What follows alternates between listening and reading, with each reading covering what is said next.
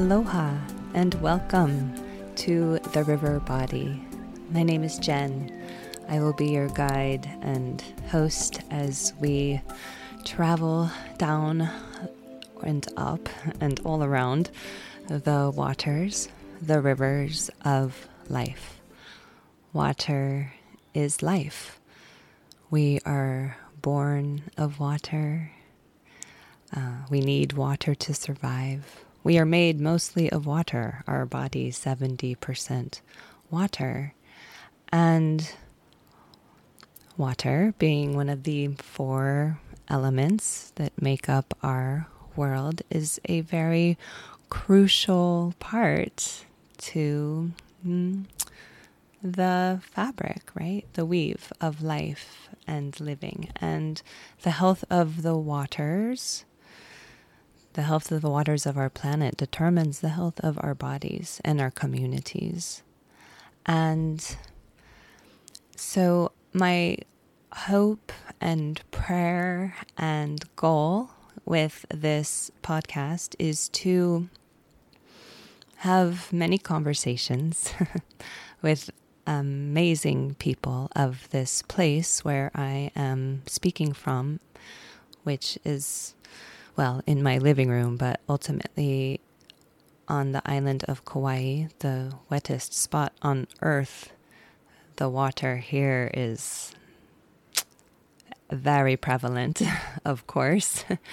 The rivers, the ocean, the rain, all the ways in which we are immersed in water here. And it is through my experience of living and growing a family here and working in body work. I have been a body worker for the last 20 years. Lomi practitioner. I've done Ayurvedic massage and also some connective tissue and Rolfing training, which is an interesting combo. But the reality is I move rivers. I tune into and have been touching and moving and loving other rivers for the last 20 plus years. I am also a mother, a grandmother, a wife, a sister, a daughter, a woman. I am a woman. And I know that beyond a shadow of a doubt because I have a uterus. I bleed. Well, I'm coming to the end of that. I bled. I birthed. I fed from my breasts. No doubt in my mind and in my body what a woman is. And that's my experience. So beyond that, let me get to this inaugural episode. It is my hope to, put the prayer out there into the soul consciousness of our earth. Like all of us make up the ocean. All of our rivers flow into this singular ocean of soul consciousness, like a big stew. And water is so malleable and easy, really, to work with if we place our focus there. I will bring up that, we have Dr. Masaru Emoto. Gosh, I hope I didn't just butcher his name. Dr. Emoto, who for the last 20 years of his life on this earth studied the consciousness of water and the effects of consciousness and prayer and thought and intention on the molecular structure of water. And it's quite fascinating. You can read the book, The Hidden Messages of Water, or look up his research online very easily. I will just relay a short story of when my daughter was in preschool. That was 17 years ago now. They experimented with this.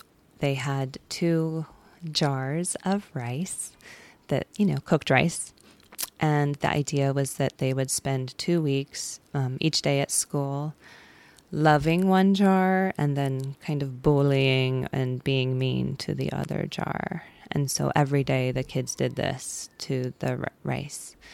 And of course, 2 weeks cooked rice is going to go bad, right? I mean, that's a given.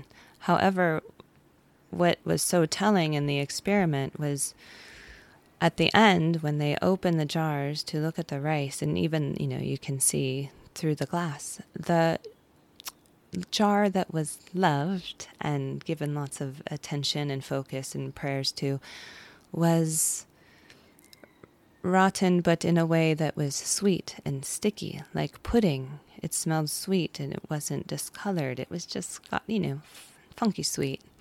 And then the jar that had been bullied and mean to was very foul. It turned rotten, like moldy and gross, funky. And that's the power of love and attention. And being made mostly of water ourselves, right? We are very susceptible to our own thoughts, our own words, our own actions, our own experience of life.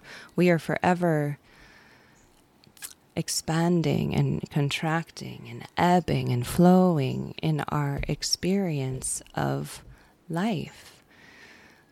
And that river informs and shapes all of our patterning, all of our experience, all of our posturing. In the body, that river is in the form of connective tissue called fascia.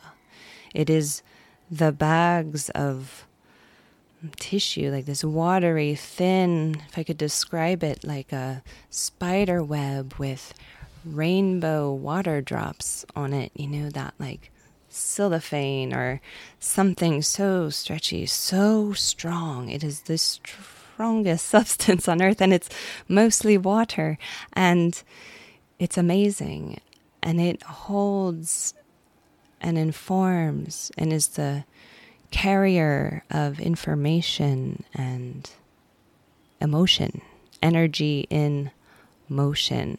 Our emotions are the vibration that shapes and forms the water.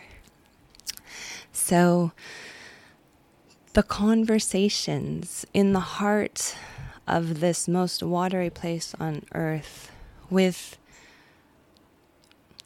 people that are very in tune with their waters and with the waters of this earth. There will be different segments of this podcast that I hope to have regularly. One will be the grandmother wisdom. Most of my clients as a body worker in the last, especially 5 to 10 years, have been women around the age of 70 to 80 years old. And something about that age and our society just, has no place really for women anymore once they get past a certain age. And yet it would really behoove society to embrace them and tap the wisdom of their experience of a life lived on this earth plane. And the women that I work with and that I know are fucking incredible, and they have so much to share just by being them and sharing their stories. And I would love to give them a container to do just that. So that will be one part of the river body. It'll be that grandmother consciousness, the headwaters from where we pull love, right? Because ultimately our river extends to the heavens, to the divine, all the way to the core of the earth and these oceans. So, grandmother wisdom, headwaters up there, love them. We will be honoring and hosting them regularly. And then also I will have a segment around the red tent, around being a woman, being a menstruating, non-menstruating, birthing, mothering woman. What it is to deal with these bodies, what it is to deal in this age of incredible government control over our bodies, right? Side note to that, I just want to say that actually the solution to all of that is very simple. We just disengage from those systems. There is a whole world of systems and laws and governing and power over that is in dysfunction, extreme decay, failing badly, like last-ditch effort to gain some sort of control. And the reality is they have no power if we don't give it to them. So just let it go. One analogy of this or metaphor is that I have been looking out my kitchen window at this Jaboticaba tree for months now. There has been this one branch with new growth on it. It's very beautiful, cute little bright green leaves. And hanging from the tip on one thread is a clump of 7 dead, dried leaves. And they have been spinning and like chaotically kind of in the wind on this single thread, spiderweb thread, for over 2 months now.